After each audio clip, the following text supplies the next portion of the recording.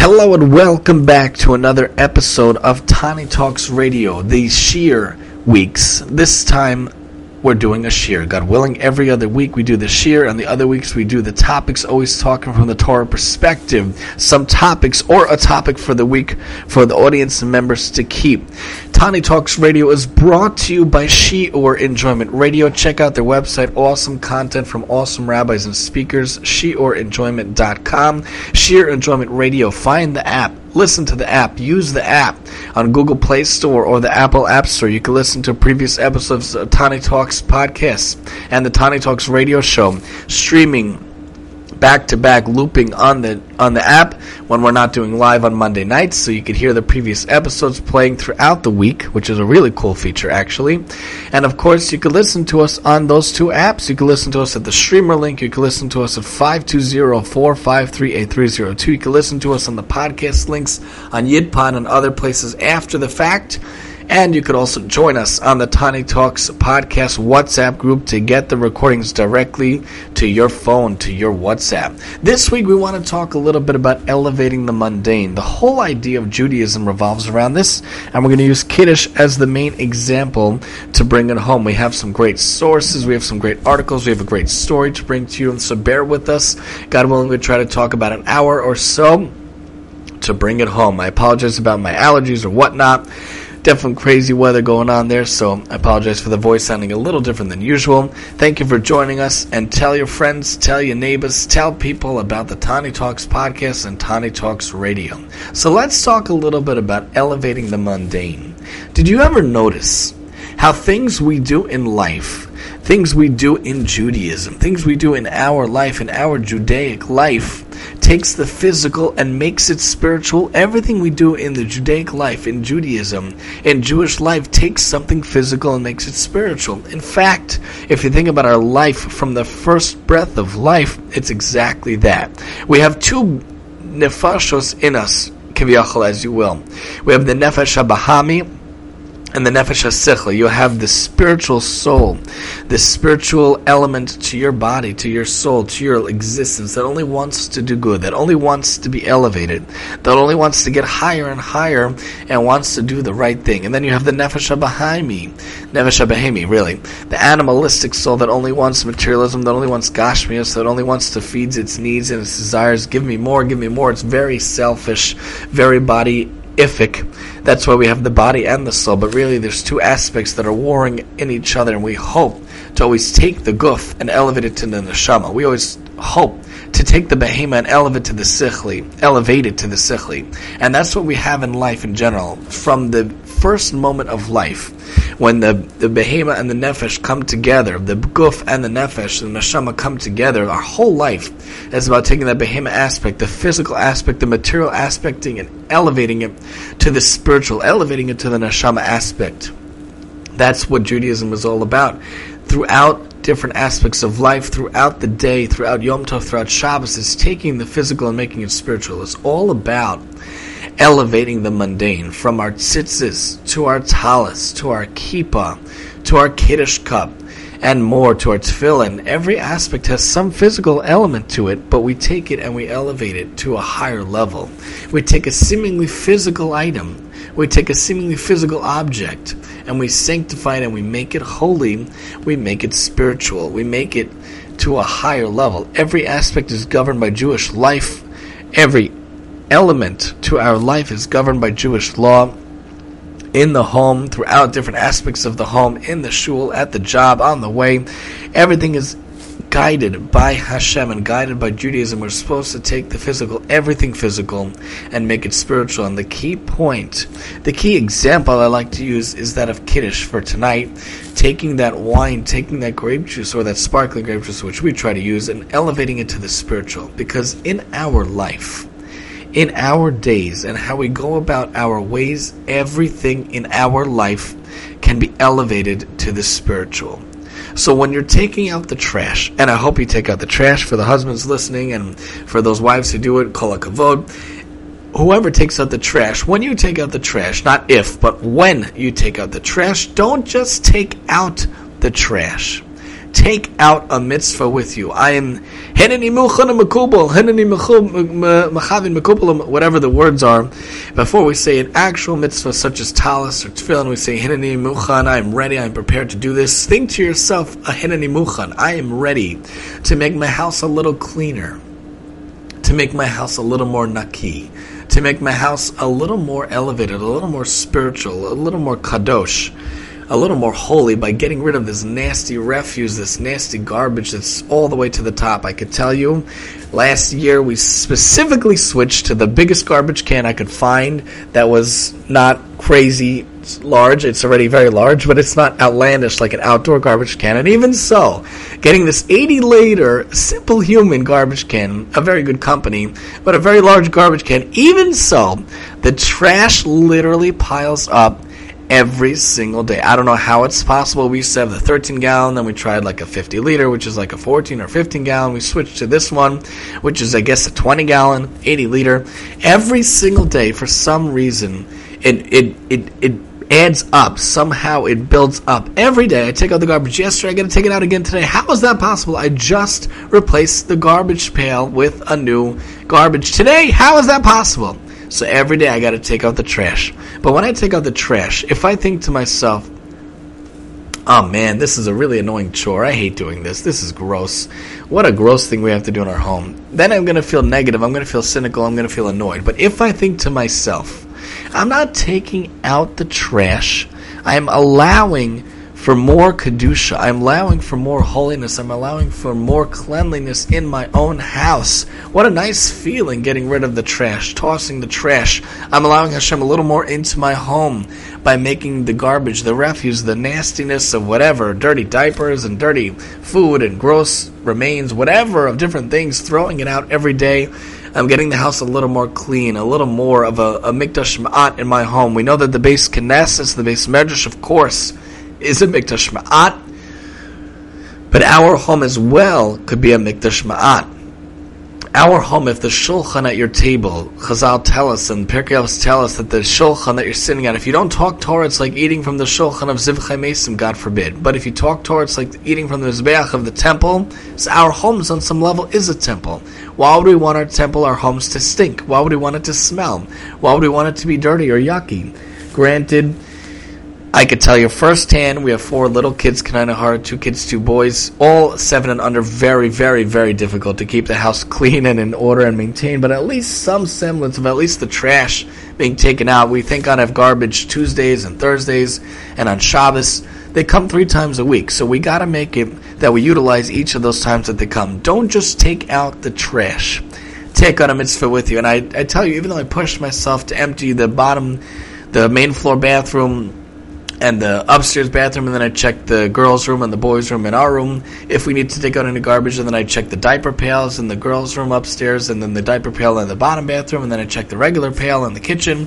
When I take that all out, it feels very satisfying. I don't know a better word. I actually read an article from Aish a couple of months ago. I think Emunah Braverman talks about how something seemingly mundane, something seemingly trivial, like taking out the trash, if you have a different mindset, you have a different outlook, you have a different way of going about it, or thinking about it, it could feel really spiritual, it could feel really wonderful. She has hana'ah, she has benefit when she takes out the trash, she puts it in the pail, and she sees the garbage man haul it away.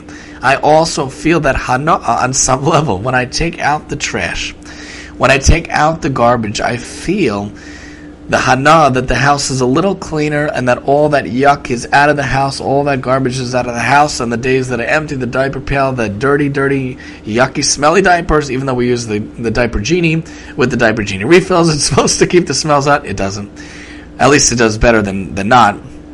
When you get all that out of the house, it's like you're taking a mitzvah with you. So we could reframe the mundane things we do in life, just like taking out the trash. When you wash the dishes, I could tell you one of the most tedious, difficult chores that I do. I try to do the house stuff, and my wife takes care of other stuff. We do a little bit of role reversal in our lives, and I'll tell you, it's a wonderful thing to be able to try to maintain a home. Difficult, but wonderful. So washing the dishes, actually, for me, is one of the hardest chores to actually find. Cooking is not so bad. Baking is not so bad. Even laundry doesn't really tied up, and even the trash doesn't tie up to the dishes. I feel like washing the dishes might be one of the hardest because it has all this gook and it sits there, it piles up so easily. Everything you make, every pot, every pan just goes in the sink, needs to be washed. And then there's the sensory aspect of the, if you're touching the gook, yuck, and then you got to get the chillin' pot to clean it off. I know there are different ways where you could burn it out or you could soap it out. I've tried that. But when you wash the dishes, it might be difficult. So as an OT, I've thought about over the years, how could we make it more enjoyable as a side point? Elevate the mundane task of washing the dishes. So I, myself, when it's not the 3 weeks that we're in currently, we should be zocheh to only have happy things and not the 3 weeks leading to the 9 days, leading to the Tisha B'Av. It should only be a Yom Tov of Yagon V'Simcha, speedily in our days. When I wash the dishes, oftentimes I will listen to a podcast, sometimes like Rabbi Orlovsky is amazing to listen to, so funny. I literally will laugh out loud while washing the dishes, and a lot of times, more often than not, I will listen to Naki Radio, which I love, talked about many, many times, nakiradio.com. I have the Home, which I think is the best version of what they have. They have the solo with 1 speaker, the duo with 2 speakers, and then they have the Home, which has 3 speakers and a remote. Really beautiful product. It sits right behind me while I do the radio show and podcasting. It sits right behind me on the counter, into the kitchen when I'm sitting at the dining room table. Really, really cool product, of course. Thanks to them, we have a channel on the Tani Talks podcast channel, thanks to them, and we have the Sheer Enjoyment radio channel, thanks to them, Baruch Hashem, and they have many other beautiful channels. They have J-Root, where we're on also, Baruch Hashem. But in general, we talk about the elements. What can we do? How can we be involved in taking the mundane tasks and elevating them? So when I'm washing the dishes, and it's difficult for me, putting on the music, really good music, I listen to the electrical channel. They have many different choices, many different channels, podcast channels, radio channels. J-Root is one of them. Thanks to them for hosting us also, besides for the Sheer Enjoyment radio channel and the Nachum Siegel channel. Thanks to them for having our Parsha show Thursdays at 10 p.m. and also our Tani Talks podcast channel. But in general, they have a great electrical channel. It's like a dance channel. It's like techno music, really good uplifting music. They have so many good artists on it. On that channel at one time will be Nissan Black, and then you'll have Mordechai Shapiro. It's kind of like a DJ putting on really good pop music songs, rap sometimes, Jewish rap. Awesome. Other times I'll plug in my own phone via Bluetooth to the Bluetooth speaker and play the music while doing the dishes. It makes it much more enjoyable. I'm elevating the experience of washing the dishes in the sink. Spark your neshama. Spark your neshama. By doing the dishes, you get a dance party going, and then the kids join me. A lot of times the 2 older boys, and then the girl will come, and I'm sure the baby is also rocking in her seat, in her stroller, or with mommy as we're playing the music. It becomes a Tamid B'Simcha kind of a thing. Ivdu Es Hashem B'Simcha. Then we're serving Hashem, we're cleaning the house, we're cleaning the dishes, we're elevating the mundane task of washing the dishes by playing some music or a podcast. Because everything can really be uplifted. Everything in life, and that's the point in Judaism, in a Jewish way of life, in Yahadut, everything should be uplifted. Everything can be uplifted, and we should find ways to do that. And I think a classic example is that of Kiddush. We come to it every week on Friday night. We elevate the grape juice or the wine. For those of you that drink wine, we don't drink alcohol, my wife and I, in general, out of principle, even on Purim, but that's another story. So when we come to Shabbat, we come to Friday night, to Shabbos, we have that sparkling grape juice. We elevate the grape juice to a whole other level. I will tell you, Fridays and Sundays, personally, are the hardest days of the week. The hardest. Friday, you're running against the clock. I work a full day. We set up food for Shabbos, and we set up the chillin', we set up the soup, oftentimes doing it before I leave to work, and sometimes doing other things the night before, or 2 nights before sometimes. We set up different things, but as we come home, it's a race against the clock. I get home at 4 o'clock. Now that this summer, we're in summer school session, I work for the DOE. I try to always work summer. It's good extra money. I find it a different vibe. I find it nice and relaxed in general. I'm happy working for the school system, but in summer it's extra. And it's a little faster hours, it's a little more chill, and then I come home at 4 o'clock. From 4 o'clock to 7, 8 o'clock, if you choose early Shabbos or not, it's literally a rush against the clock. No matter if Shabbos comes in, by the way, at 4 o'clock in winter or 8 o'clock in summer, I don't know if you feel the same way, but for me it's always a rush against the clock. No matter what we do, you can prepare everything on Tuesday, Wednesday, Thursday for somehow, some way, somehow, some why. It's always a rush against the clock. Then we got to make sure that the son gets off the bus and make sure that the baby's diaper and fed, make sure that we pick up the other two kids from camp, make sure that they're bathed and that we're bathed and ready, and we feed them before Shabbos, and we make sure to set everything up. So the whole day is a race against the machine, a race against the clock, and we finally settle down. And the kids are in bed because we put them into bed. We try to get them in bed between 6:30 and 7:30 on average. Again, they're not so old. So when we finally sit down, we catch our breath and we sit down. We say Shalom Aleichem and Eishes Chayil and everything. We do Kiddush, and we come to Kiddush. It is a wonderful feeling to be able to sanctify the day. And you feel that metaphorical blue light. First, when the candles are lit, we take the candles, we elevate the day, we sanctify the day, we mekadesh the day. I talk about it often. I feel this unseen, metaphorical blue light going throughout the house, sanctifying the day. And then we come to Kiddush. The most satisfying drink of the entire week is Kiddush. I cannot describe it any better. The day is running around so much, and even if we have kid dinner with the kids and we sit down, we're thirsty and we want to drink that first sip of sparkling grape juice. And I've tried different flavors, blush, raspberry. Currently my favorite is Concord from Kedem. So when we take that first sip, it is so satisfying. It is so kedai. I can't think of a word. Geschmack is a really word in yeshiva term. It's like amazing, awesome, wonderful, sababa, excellent. We take that first sip and we're elevating the day. You don't beat that. You can't beat that. I could drink it during the week when I'm thirsty. I could eat it during the week when I'm really, really thirsty, but it doesn't have the same hana'ah. It doesn't have the same benefit. It doesn't have the same effect. Same thing going with my Oneg Shabbos. Oftentimes I'll try to get pomegranate seeds for Friday night. I find that a really nice thing to sit down once the kids are asleep and we eat the meal and we do a little Dvar Torah and a little singing. So afterwards I like to sit down with pomegranate seeds, and then I also, my guilty pleasure is actually getting sour bites, sour belts, strawberry. I find those delicious. I could eat it during the week, the pomegranate seeds or the sour belts, which are like my two guilty pleasures for Oneg Shabbos and Friday night. But it won't taste the same. It won't feel the same because I'm not elevating something mundane. I'm just eating a mundane thing during the week. On Shabbos, when I elevate that, it's my Oneg Shabbos. It's my special thing for Shabbos. It tastes different. I might sound crazy, it might be psychological, but it definitely, to me, tastes different. Same thing with cholent. I make the cholent for Shabbos. It tastes extra geschmack, extra amazing and delicious on Shabbos. I heat it up on Sunday. It's still delicious, but it doesn't have the same effect. I don't have that extra pintel yid, that extra neshama yisera that Hashem gives us on Shabbos. I don't have that. It doesn't taste the same. So anything you could do, and you could set it for Shabbos. Shabbos is elevating that. The grape juice, the cholent, the sour belts, the sour bites, my guilty pleasure for Shabbos. The pomegranate seeds, also a guilty pleasure for Shabbos. These different things. Reading a book also.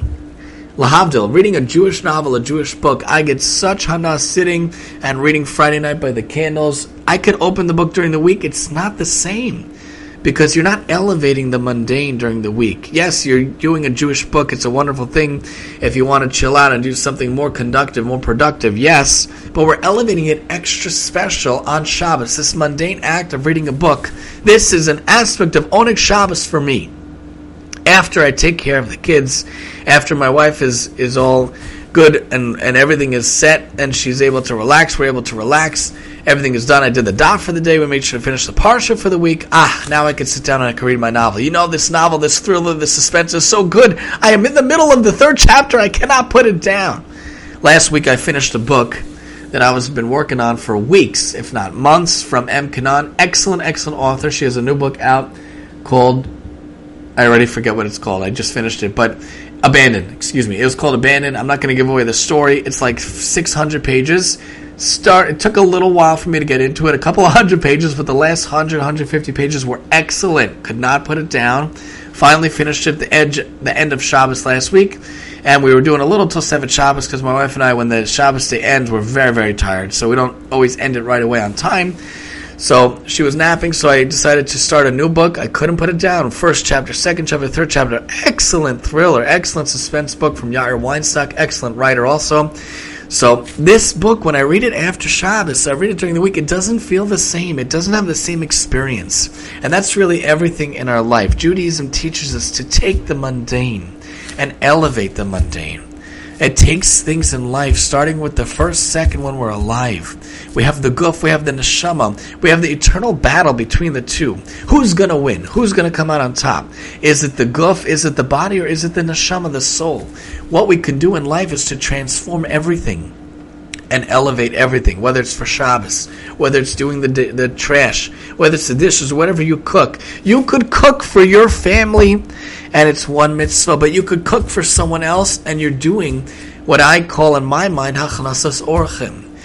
Giving for others, doing for others, being a host. You're hosting the meal for them, dropping it off for them. Just this week, the assistant rabbi and assistant rabbis moved in a couple of weeks ago. Actually, a very good friend of my wife. There was a whole vote of different candidates, and wonderfully, the friend won. So my wife welcomed her a couple of weeks ago, brought her a candy platter, and then they had a baby. The third kid, Baruch Hashem, they have twins and now a boy. So my wife was able to go to the bris, which was really wonderful. She took the baby, and then we signed up for the potluck or the take them a meal or the meal train, whatever you want to call it, where there's 6 weeks set up. I've talked about this many times in different shows. We've had it for our kids, Baruch Hashem, and we try to do it for other people, Bli Neder, where you literally cook for other people, and we try to give them 4, 5, 6 weeks in our town. So we were up on Sunday night. So if I cook for my family, yes, it's feeding them. Yes, I'm trying to be a good parent. I'm trying to be a good spouse. But when you cook for someone else, that's a real mitzvah. It's cooking. It's a basic mundane need. It's a basic physical act of eating. But when I'm cooking for someone else, I'm taking care of their meal. I'm taking care of their dinner. That is elevating the mundane act and the mundane ability of cooking and eating. And it's so simple. A lot of people don't do this, and I don't know why. You think my life is less busy than yours? You think my life is less busy than someone else's? Baruch Hashem, it's very busy. And there are people who are even busier than us with X number of kids, X number of jobs, X number of responsibilities, and they do it too. I think it's a wonderful thing that everyone should be involved in. You don't have to cook 100 things, but maybe something. And of course, the way we do it, I like it to be a fully inclusive meal. And I love seeing the payback when we had our youngest daughter. I loved seeing when it was all-inclusive. I wonder if they learned from us. I try to be makpid that I give them the seltzer and a water and cups and plates and mini plates and bowls and spoons and forks and knives and also napkins. I try to give them like a fruit platter for dessert. And then I try to give them kid food and regular food. So on Sunday we made some noodles, spaghetti noodles, and then we made some chicken nuggets. We made some a broccoli chicken fancy Chinese kind of a dish, and then for the wife who didn't want to have the meat, I made it like a chicken lo mein without the chicken, so noodles with the vegetables, so something for everyone. And if I'm cooking for my kids and I'm cooking for my wife, but then I cook for someone else, you're literally taking the mundane act of cooking and elevating it, making it more spiritual. Sending food to someone, sending packages to someone, donating the food, cooking for someone else, giving clothing. These are all mundane things that get a beautiful elevated aspect when you're involved in it. These are all things we can do. It just starts with thinking about what we could do. And a simple thing, by the way, that's what spurred me on many moons ago, a couple of years ago, a couple of seasons ago, to start the idea of podcasting, because it's simple. It's an act of speaking, using audio, using radio, but we can elevate it also to talk Torah, to talk mitzvahs, to talk chesed, to talk Torah learning. Most of my shows are Jewish in nature. The Pirkei Avos show, the Daf Yomi show, the Parsha show, and the Pirkei Avos show. And then, of course, we have this radio show, which was formerly Life, where we try to talk a shir every other week, and then topics related to Judaism and life. And then the OT show, also we tie in a lot of Jewish things. Any mundane thing, our cell phone, our computer, we can use it for Torah. We can use it for shir, and we can use it to elevate our lives. Of course, it can be used for good or bad. We try to use it more for good than anything else in our lives. Try to elevate your soul, elevate your life, elevate the mundane. Laura Palatnik points out on Aish.com that the word Kiddush, is from the same root as Kodesh, holy. To elevate the physical to a level of spirituality is part of our challenge in this world, to take the physical pleasure from Hashem that He gave us, that He provided, and use it for a higher purpose. Let's face it, you could take anything physical and abuse it. You can drink wine to excess and fall down, get drunk, or you could pour wine or grape juice into a silver cup and say a bracha over it, designating the next 24 hours on Shabbos as special. 24 hours of experiencing the more refined things in life, friends, nature, singing, discussion, prayer, It's a wonderful day. Wine brings joy. Grape juice also brings joy. What greater joy could there possibly be than knowing that Hashem is there, watching over all that He created with love? The curtain is rising and then Shabbos begins. H.com points out with Shoshana Dresser, the Medrash relates that Chanoch, from the portion of Bereshis, was a shoemaker. As he stitched the shoes, his mind was occupied with elevated thoughts. He was thinking elevated thoughts when he was making the shoes. You would think there's nothing more mundane than making shoes.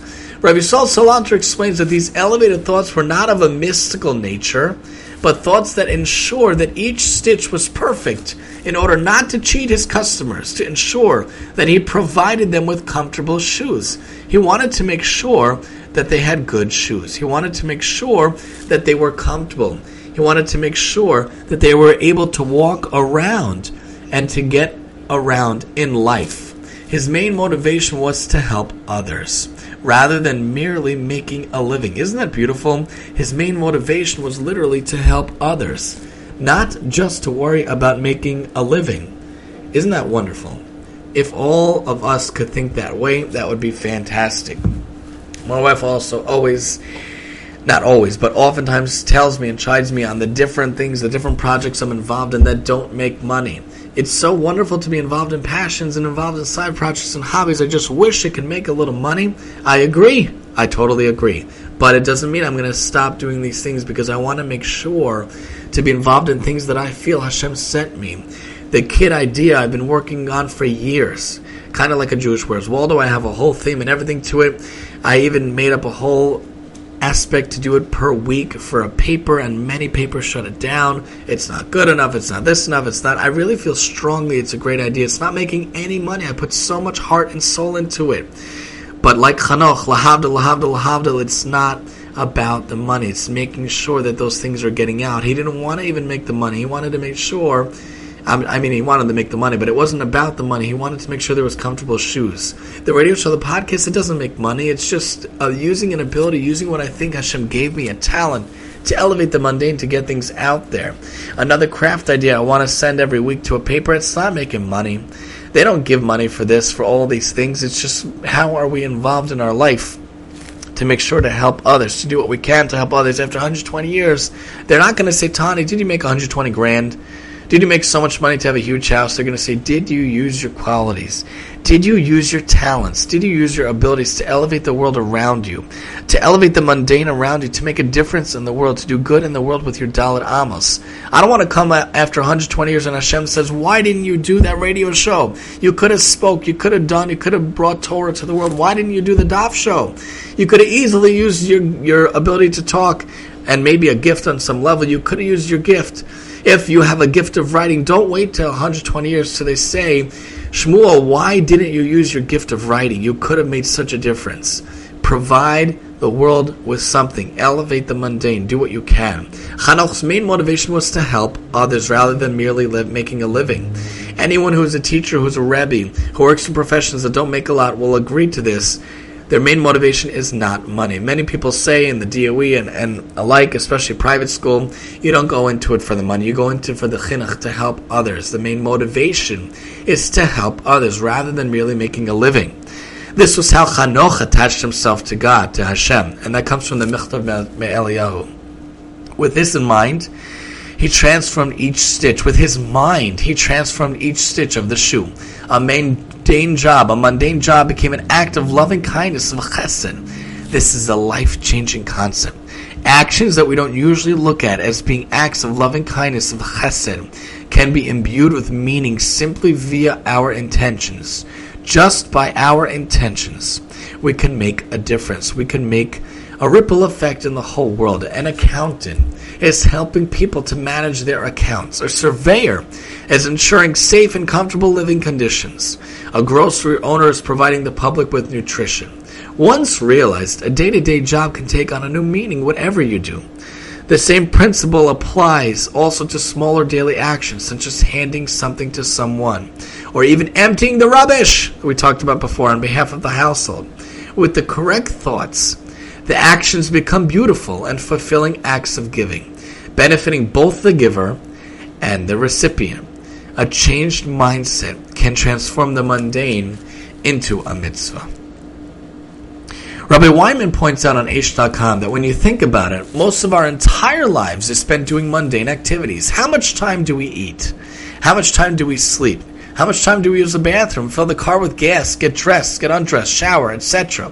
We spend an incredible amount of time on the mundane. Why would Hashem design a world with so much time spent on seemingly meaningless activities? But that's the reason. It's not meaningless. We would think so much mundane aspects to life. Doesn't he want us to be holy, quote unquote? Some would try to be holy by searching for a cave to spend all their time in meditation and prayer. This may not be such a bad idea, but certainly doesn't seem to be the intention of Hashem. It's harder to be in the world and try to elevate it on its own terms. This is the challenge of life and the design of the universe. Pick one activity, a challenge for you. Pick one activity that you do on a daily basis or even a weekly basis. Try to discover some elevated thoughts you could consistently have while doing it. Also, if we think about the idea of kosher, precisely through eating kosher, keeping our pots kosher, that we elevate the mundane act of eating to a service of Hashem. This is only an example. We must extrapolate to all mundane acts and strive to make them holy, to make them kadosh. Take just one meal this week. Out of all of your meals, try to elevate the meal by thinking only about eating kosher, eating healthy food, and eating for the sole purpose of gaining the strength to serve Hashem. I cannot tell you how often in work that I have to think about kosher. I work in a non-Jewish environment, obviously in the DOE, working for the city of New York as an occupational therapist. In my 7 years working, I've been in over 12 schools, maybe 13, 14 by now. Every single place I've been has been non-Jewish in design. And every single place I've been is non-kosher. So if I see something kosher, I latch onto it. They're throwing away something, and they encourage the staff, don't let us throw it away. You can have it once the kids are done. I see the apples in the package. It's kosher. Let me have it. I see that ice is kosher. Let me have it. And when there's a potluck or a lunch or a get-together or a baby shower, how often is it that it's not kosher and I can't eat it? In my most recent placement before the summer, I was in Middle Village. There happened to be a couple of Jewish people. So in the party celebrations they had for the end of the school year, there actually was a table of kosher stuff. What a concept to actually have kosher stuff. We had bagels and cream cheese, and I brought in some kugel that I make all the time. And there was some lasagna. So there was some actual kosher stuff. But when we're going in our life, if we live in a Jewish town, we have Jewish eateries and we have Jewish supermarkets, you don't even have to think about anything in the store. Phenomenal concept. That wasn't the way for hundreds of thousands of years. You had to actually think about everything you ate. You go to a Stop and Shop, you go to a Target, you have to look and check that every item is kosher. You go to a Jewish supermarket, voila, everything is kosher. You don't have to think about it. You don't have to elevate your experience of shopping because everything is already kosher. Obviously, if you're cooking for people and you get everything for Shabbos and you're doing this or that, yes, you're elevating it. But even more so, you go to a non-Jewish store, you have to think about everything and look at every label, every item to see that it's kosher. I actually don't understand what they do in Europe because when we went to London, my wife and I went for our honeymoon. We went to London and then Israel, an amazing trip with a lot of its own stories, worth its own lecture, worth its own radio talk maybe one time. But we were in London, very difficult to figure out what's kosher now. You got to ask the locals how to go about it. They don't have symbols on things. They know things that are standard. Very difficult to go about that thing. Here in America, obviously, and of course in Israel, there are ways of going about it to know how to eat kosher, find kosher. But when you work in a non-Jewish place, you got to think about everything you're eating, or bring your own food, obviously. I bring my own food, and it's pretty sad, you know. The therapists oftentimes will eat together and they say to come. So for Kiddush Hashem, I joined one time. They have this lavish, amazing, non-kosher spread, and I have my little Geffen instant soup. How inferior did that meal feel? How nebuch, tragic, sad, not tragic, how sad on some level was that meal that I was having this little instant soup while they had this lavish Mexican situation. But on some level, my meal was much more elevated than theirs because they were talking narishkeit and nonsense, and their food was all not kosher, and my one little measly instant soup from Geffen was elevated because I am only holding my kosher item and I am eating my kosher item. Interestingly, Rabbi Geffen, not planned like that, Rabbi Geffen points out on Aish.com, the purpose of creation really means that man is supposed to take the land and turn it into heaven through performance of mitzvahs in the physical realm. The Shem Shmuel elaborates, it is insufficient to live a purely spiritual existence, rather one must be involved in elevating the physical world. When the Jewish people completely succeed in this ultimate goal, they will achieve the goal of creation and the end of days will take place. When this occurs, all the nations will also be profoundly affected and be this change, for they will be forced to reject all forms of immorality and also strive to elevate their physical existence. Everything we do can be elevated and should be elevated. We think about Kiddush, we think about everything in our life. We should elevate the mundane. We should elevate all aspects of those things around us. Aish.com points out themselves, Yaakov Avinu referred to the Mikdash in serving Hashem as a house, a bayis, like we talked about in the beginning. Your bayis, your house, your dirah, your apartment, where you live, what you call home, is your type of Mikdash. Your type of Mikdash. What can you do to make it a little more naki, to make it a little more clean, a little more serving of Hashem? And of course, here and there, we're going to have stumbles and falls, but in general, how can we make it that we have it in such a way? It seems that these various descriptions represent the different ways that the Avos related to serving Hashem. Why does Yaakov describe it as a bayis, as a house? A house is the location of all the mundane activities that a person performs throughout his daily life, eating, sleeping, and work. Of all the Avos, Yaakov was the one who was most required to be deeply involved in the daily vicissitudes of life, such as dealing with dishonest people, like Lavan, his uncle, spending long hours at work, and years, 7 years for this one, 7 years for that one, even though they married a week apart, bringing up a large family. For many years he was forced to deal with mundane areas that are not in and of themselves mitzvahs, and he was unable to devote all his time to learning and prayer.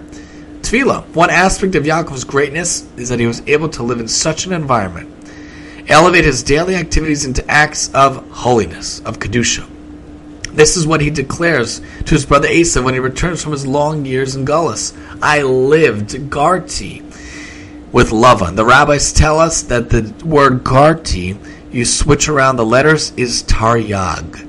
Garti, Taryag, which represents the 613 mitzvahs in the Torah. Yaakov was alluding to the fact that he remained steadfast in his service of Hashem, despite living in conditions that were not conducive to spirituality. So Yaakov elevated all activities because he saw them as opportunities for holiness. He viewed the seemingly mundane home as a vehicle for the service of Hashem. We have seen the importance of elevating the home. This has been very pertinent over the course of the height of the pandemic. For a year and a half, when many people throughout the world were confined to their homes, and the shuls and the study halls were closed down, the home was the epicenter and the focal point. And it should be the epicenter and the focal point, because that's really where the children learn. That's really where we should learn how to elevate our lives and elevate our surroundings. Rabbi Weinberg Zatzal from Aish, the founder of Aish, and Aish.com point out, identify and intensify your pleasures in life. Articulate exactly what is this specific one. What makes it taste good, look good, smell good, feel good. For example, ice cream. It's cold, sweet, and soft.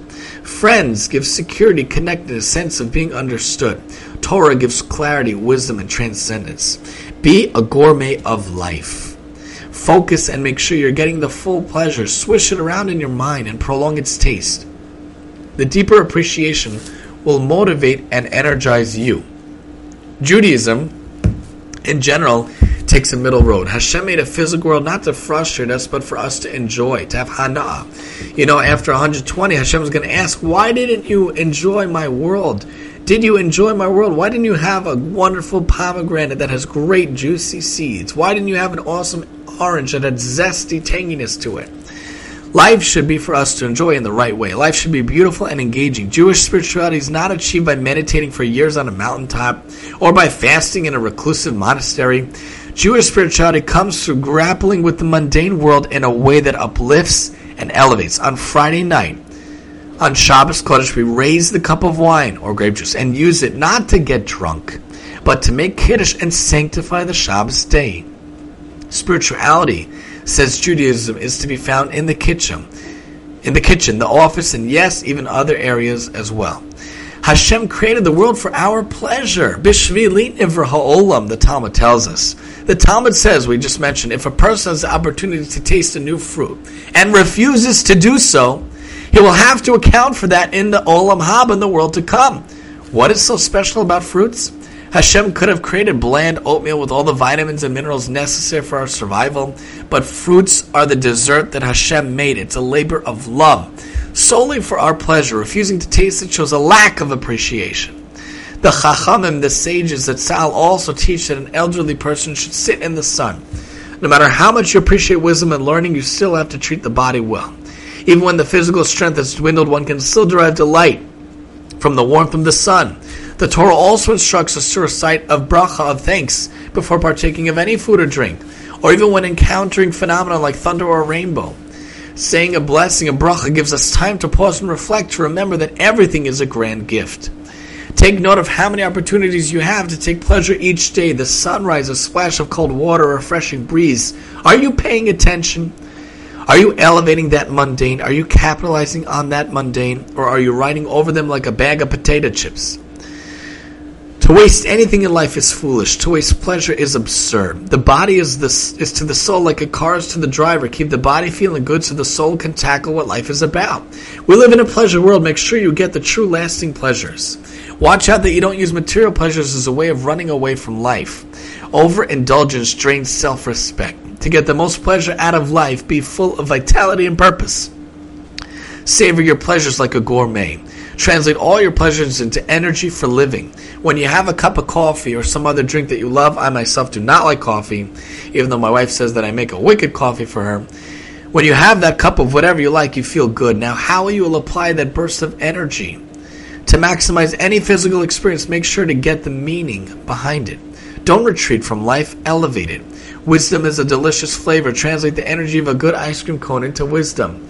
Don't get lost in a bag of potato chips. Make sure to elevate the physical to the spiritual. Make sure to use the godly path. Make sure to be involved in the godly path. H.com points out with author Emunah Braverman, any job can be meaningful, as we hinted to earlier, because it's not what you do, but how you do it. If the dry cleaner greets you with a cheerful hello, if the car mechanic is honest and quick, if the bank teller treats you like a person, they're infusing their job with meaning. If a craftsman cares about his product, if top quality materials are used and time and attention lavished, then they're elevating the mundane.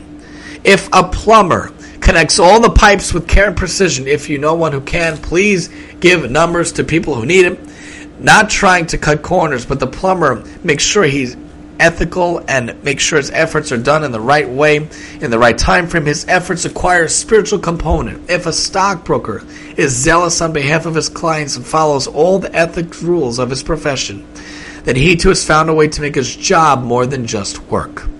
And if the paycheck supports spouses, children, elderly parents, charitable organizations, this retroactively infuses the work with meaning. You don't have to save lives as a doctor or a Hatzalah or a nurse to make a difference and find job satisfaction. You don't have to save lives to volunteer for a nonprofit. You have to follow the wisdom of Nike, Lahavdil, and just do it. Listen to this fascinating story from the Survivors Club, the true story of a very young prisoner of Auschwitz, also on guidepost.org. Michael Bornstein was born in Zarki, Poland, into the chaos and the destructiveness and the tragedy and travesty of World War II. At just 4 years old, he was sent along with his entire family to Auschwitz, Yamach Shemam to all those people, the notorious Nazi death camp in Poland. 3,400 Jews lived and worked in Michael's hometown before the war. Less than 30 returned, almost all of them Michael's family members. An incredible story that Michael documented in his stirring memoir, Survivors Club, co-written with his daughter Debbie. In it, Michael details the horrors of his experience during the Holocaust, but also the many miracles he witnessed as one of the tragedy's youngest survivors. This excerpt we're about to talk about from Survivors Club is about one such miracle, the survival of a small silver Kiddush cup that ended up being a symbol of hope, faith, and perseverance for Michael in the aftermath of one of the darkest events of human history, also told by Hillary Ribbons. something to return for. It was October 1939, and German soldiers were coming to the family's red brick house on San Sasnawa Street in Żarki, Poland. It was the day the soldiers began taking contributions, quote-unquote, and his papa was determined to protect what they had. "If you're so set on doing this, at least remember the cup," Mamishu called softly, her eyes still trained through the living room window on the armed German soldiers taking valuables from their neighbors' homes. "I've already got it," Papa said, ducking out into the backyard as soldiers' voices grew louder and louder. "Schnell, schnell," the only German I remember from those terrible times. From the back door, he counted his steps. He stopped at a soft spot in the soil and dug with his hands like he was gardening. I guess you could say the father was planting, burying the family's seeds of hope. Within a minute, a hidden cavity appeared. He dropped in the sack all the valuables, including one small, unadorned silver cup, a Kiddush cup, used on the Sabbath, used on Shabbos. That's a holy day celebrated every week in Jewish homes, obviously from sundown Friday to sundown on Shabbos, marked by tefillah and Kiddush and song. It's intended to be a time of rest and the most peaceful day of the week. The Kiddush cup is raised in gratitude. Back inside, 2 Nazi soldiers burst through the front door. The mother prayed that the father would return. He materialized in the living room door just in time, his expression giving no hint of panic. His hands, soiled from digging in the dirt, were now just as clean and unsuspicious as his expression. He had gotten the job done. After the war, in the spring of 1945, Mamishu raced back to her old house. Didn't even look like her house anymore. It had been taken over by a Polish woman after the family was sent away. Her heart was racing, but she had no intention of turning around until she found what she had come for. When her husband first buried the family's stash of money and jewels, it had been pretty easy to spot its location, if you knew where to look. 5 years later, Papa was gone. Mamishu had to rely on rough measurements. Did Israel say 13 steps, or was it 14? Mamishu was second-guessing herself. She paced out her steps several times before finally dropping to her knees to dig. She dug into the earth with just her hands. The mother knew that Papa had left enough zlatis in the bag to get set up in a new city. Surely the valuables in the sack would net a nice amount of money for schooling and some proper clothes. She kept digging and eventually wrestled the bag free from the ground. Why does the bag feel so light? Mamishu's face flushed. She knew without opening the bag that she had been robbed again. Her safety net was gone, along with every last physical memory of her old life with the Papa. Her heart felt utterly broken. She was about to toss the sack to the ground and leave defeated when she noticed something. There was still some weight inside the bag. She reached into the bottom of the sack and grabbed something cool and curved. She pulled out the family's silver Kiddush cup. To Mamishu, this was the greatest treasure of all. Yamach Shemam's army had killed millions of Jews, but it was abundantly clear on that night you cannot destroy faith. You cannot destroy emunah. You cannot destroy bitachon. With memories of Shabbos dinners and laughter swirling in her mind, Mamishu returned the cup to the bag and clutched it to her heart as she started back to the side of the house with a victorious smile on her face. The money could be replaced. Lahavdil, I say all the times, money comes and goes, but memories and happiness for the wife and children can never be replaced. That's what really matters and stays. The money could be replaced. The family Kiddush cup, though, was irreplaceable.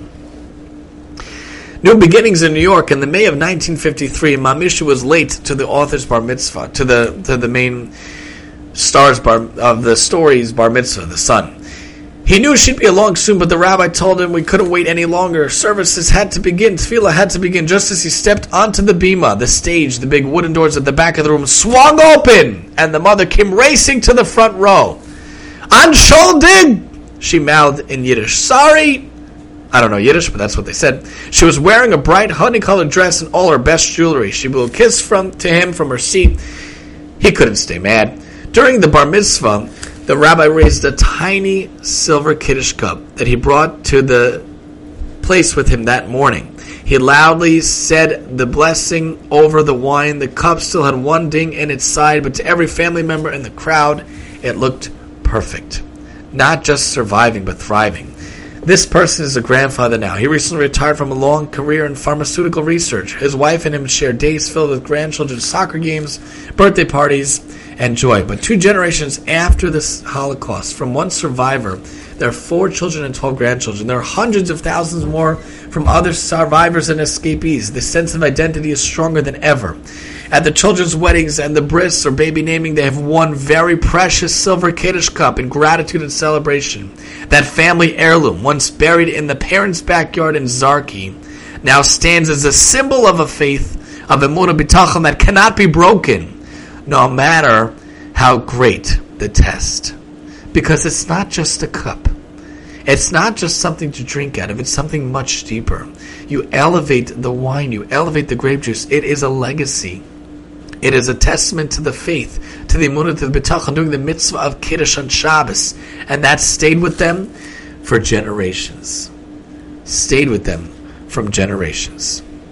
I want to just look at a couple of sources in our last few minutes together, talking about the idea of Kiddush, how important it is that we think about elevating the mundane, and we use Kiddush to do so. Gemara in Sota 38b talks about it. Rabbi Yeshua ben Levi says, you give a cup of blessing to recite the blessing of Birchas Hamazon only to someone with a generous eye, a generous person. Because it says, one who has a good eye will be blessed, Yivarech.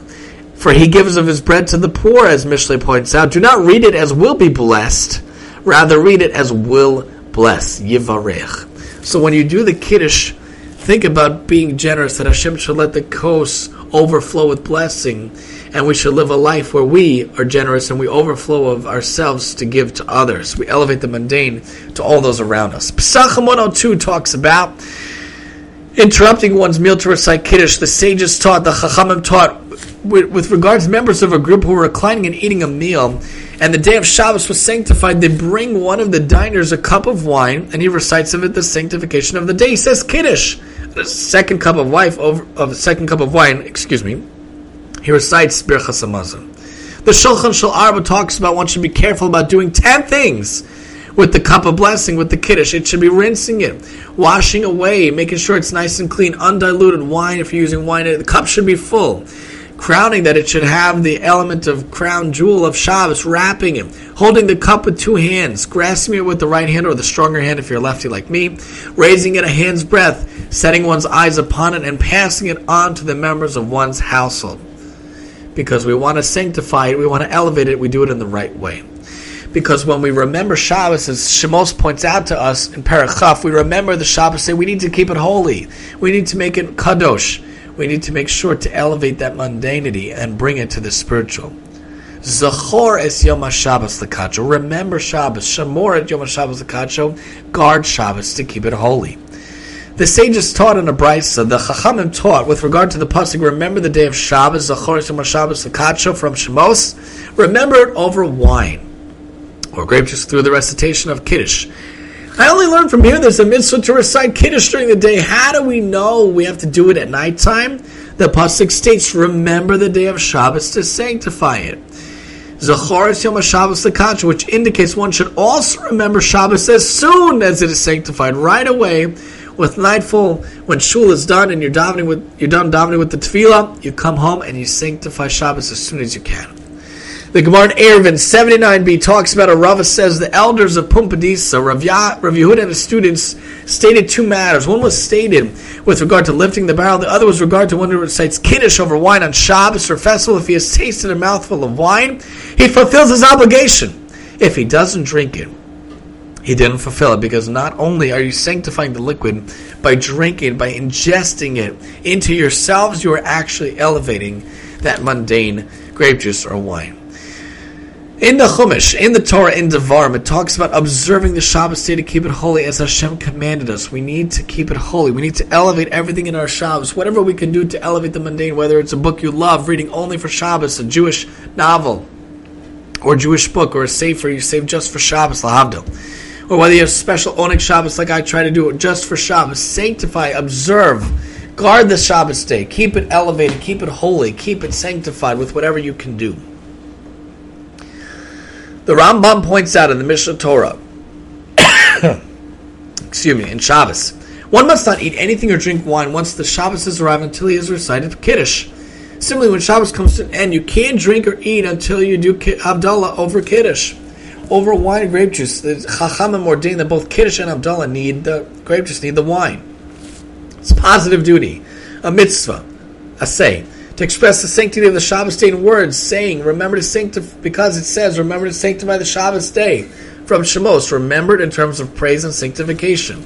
One should remember it at its beginning and its conclusion with doing Kiddush when Shabbos begins, and Havdalah when it ends. The Mechilta of Rabbi Shmuel says, when it says to sanctify with a blessing, where they ruled it is sanctified by wine Kiddush upon its entry. This tells me about Kiddush at night. How do we know Kiddush during the daytime? Because remember the day of Shabbos. Zachor es Yom HaShabbos. This tells me of Kiddush for the Shabbos. We know about the festivals from Vayikra. These are the festivals of Hashem, which include Shabbos. You shall call them Kru'eh in their times. The Gemara Pesachim 100b talks about, the Gemara continues to discuss the halachos of Kiddush, talking about Kiddush itself, involved in the idea with regard to the people who recite Kiddush in the shul. Many people do that. At the conclusion of the prayer of Shabbos night, Rav said they have not fulfilled their obligation to recite a blessing over wine. The blessing over the wine in the synagogue, in the shul, does not enable them to drink wine at home without the blessing. They have fulfilled their obligation of reciting Kiddush, but not in the home, because you need the physical action of drinking the liquid. You need to make Kiddush in your home to sanctify Shabbos, to elevate the mundane day of Friday and elevate and separate it to become Shabbos. Pesachim 101a talks about a Shmuel, follows his line of reasoning. Shmuel said there's no valid Kiddush except in the place of one Shabbos meal. If you do not eat a meal in the location which you do Kiddush, you do not fulfill the mitzvah. Gemara Megillah 27b talks about, Rav Zakkai was once asked by his students, in the merit of which virtue were you blessed with longevity? He said to him, in all my days, among other things, I have never neglected the mitzvah of sanctifying the day of Shabbos over wine. I was meticulous about this mitzvah to the extent that I had an elderly mother. Once when I did not have wine, she sold the kerchief that was on her head.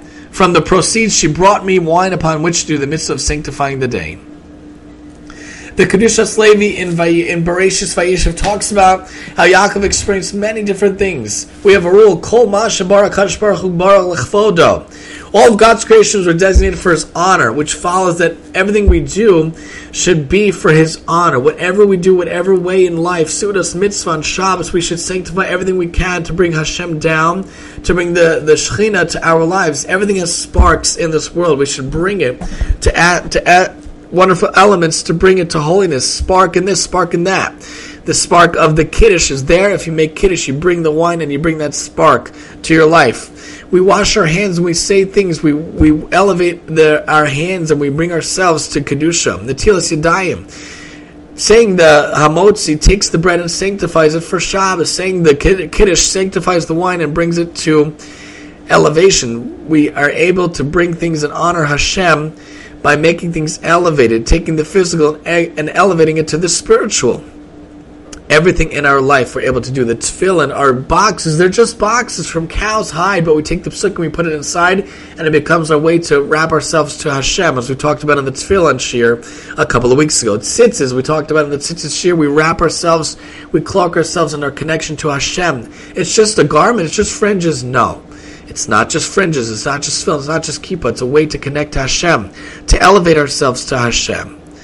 And that's also with Hamotzi Lachem Min Haaretz. We take the bread out of the land. Hashem takes the bread out of the land, and we take these sparks and all these aspects and we elevate them to the spiritual. Gemara in Shabbos 119b talks about, a Rav Elazar said, a person should always set his table on Shabbos Eve with all the preparations for an important feast, even if he only needs the table for an olive bowl full amount of food, even if it's an olive. Rabbi Chanina said a person should always set his table at the conclusion of Shabbos Saturday night for a feast, the Malava Malka, even if it's just for an olive size, because we're elevating that table. That's our shulchan and our mikdash ma'at in our lives, in our homes. Shabbos 117b says, Rav Chisda said a person should always rise early on Friday in order to prepare all the expenditures for Shabbos. As it is written by the Mun, it shall be on the sixth day they will prepare that which they have brought from Shemos, indicating the children of Israel, the Bnei Yisrael, would begin preparing the food for Shabbos immediately upon collecting the Mun in the morning. Everything we could do in life could be elevated. Everything that we have in life could be brought to a higher plane. Even, yes, doing the dishes. Even, yes, being involved in whatever we can in our lives. We can elevate those things around us. We can change things around us. We can take what we have in our life and elevate it to a higher level. We can elevate everything. If you take out the trash, you think about how you're making your home, your mikdash cleaner. If you do the dishes and you listen to a shiurim, you listen to Jewish music, you could elevate that aspect to something higher. You take your Shabbos and you eat something special for Shabbos, or you drink something special for Shabbos. I've asked my wife before, can we have the grape juice during the week? What about Sunday night? And she says, no, this is special for Shabbos. We're saving it for Kavod Shabbos, for owning Shabbos. You know, Beis Shammai and Beis Hillel have a machlokas in the Talmud, how to go about Shabbos. Beis Hillel would have in mind that he'll find something later in the week special for Shabbos. I believe Beis Shammai would buy something on Sunday, set it aside for Shabbos. If he had something better on Monday, he would eat Sundays and set aside that for Shabbos. Always, every day, setting aside something, elevating that morsel of food, that piece of meat, that piece of chicken, that aspect of whatever you're going to use for Shabbos, setting it up, saving it for Shabbos, whatever we could be involved in, whatever we could use, whatever we could do in our lives, and the prime example is Kiddush. We could elevate our life, we could elevate our souls, we could elevate ourselves to truly be involved in the Kedusha of our lives. The whole point of what we're doing here, our lives, we should be zocheh to have 120 years. The whole point is to elevate the mundane, to take physical things, material things. We come into this life with the nefesh habahami, the animalistic soul, the materialistic soul, the gashmiya soul. I want this, I need, I want to eat, I want to drink, I want to do this, I want to do that. I need water, I need my kugel, I need my this, I need my that. I'm a foodie, I'm a gastro. I love to eat, I live to eat. No. We take that sichli to tell us, the spiritual neshama to say, I eat to live.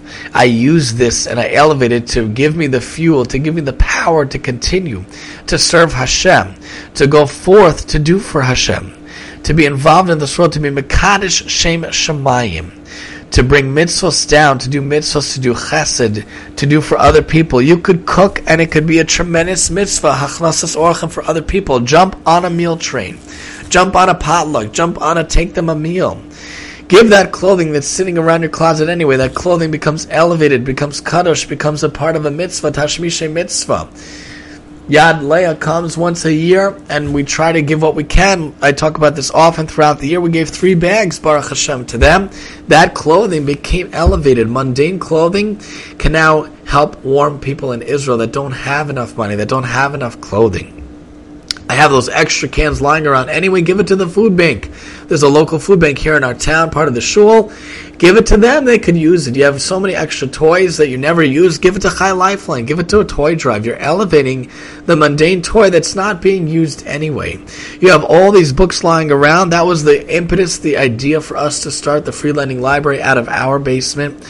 I'm not going to read 1,000 books. I'm not going to read 100 books. I'm not going to read 40 books. I read one book at a time. When those books are done, I bring them down to my bookcase, and anyone could come at any time.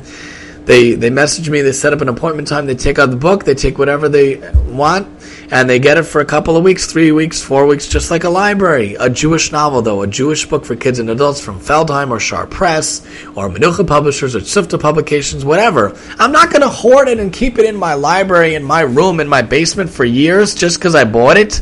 I'm not selfish. I'm thinking from a mind and aspect to elevate the mundane books and let other people use it. Selfless. Give to others. Let others use it. I'm not going to ask for it back. If they give it back, it's an honor system. They're supposed to give it back. And God willing, they will give it back. I have a munah b'tachon, they'll give it back. This is an idea Hashem put into my head. This is what I could do. If I have 5 strollers lying around, I'm never going to use them. Let someone else use them. And that mundane stroller is now put into effect that other people can use it. We're doing these things. We're thinking about how we can elevate our lives. Think about everything you're involved in on a daily basis.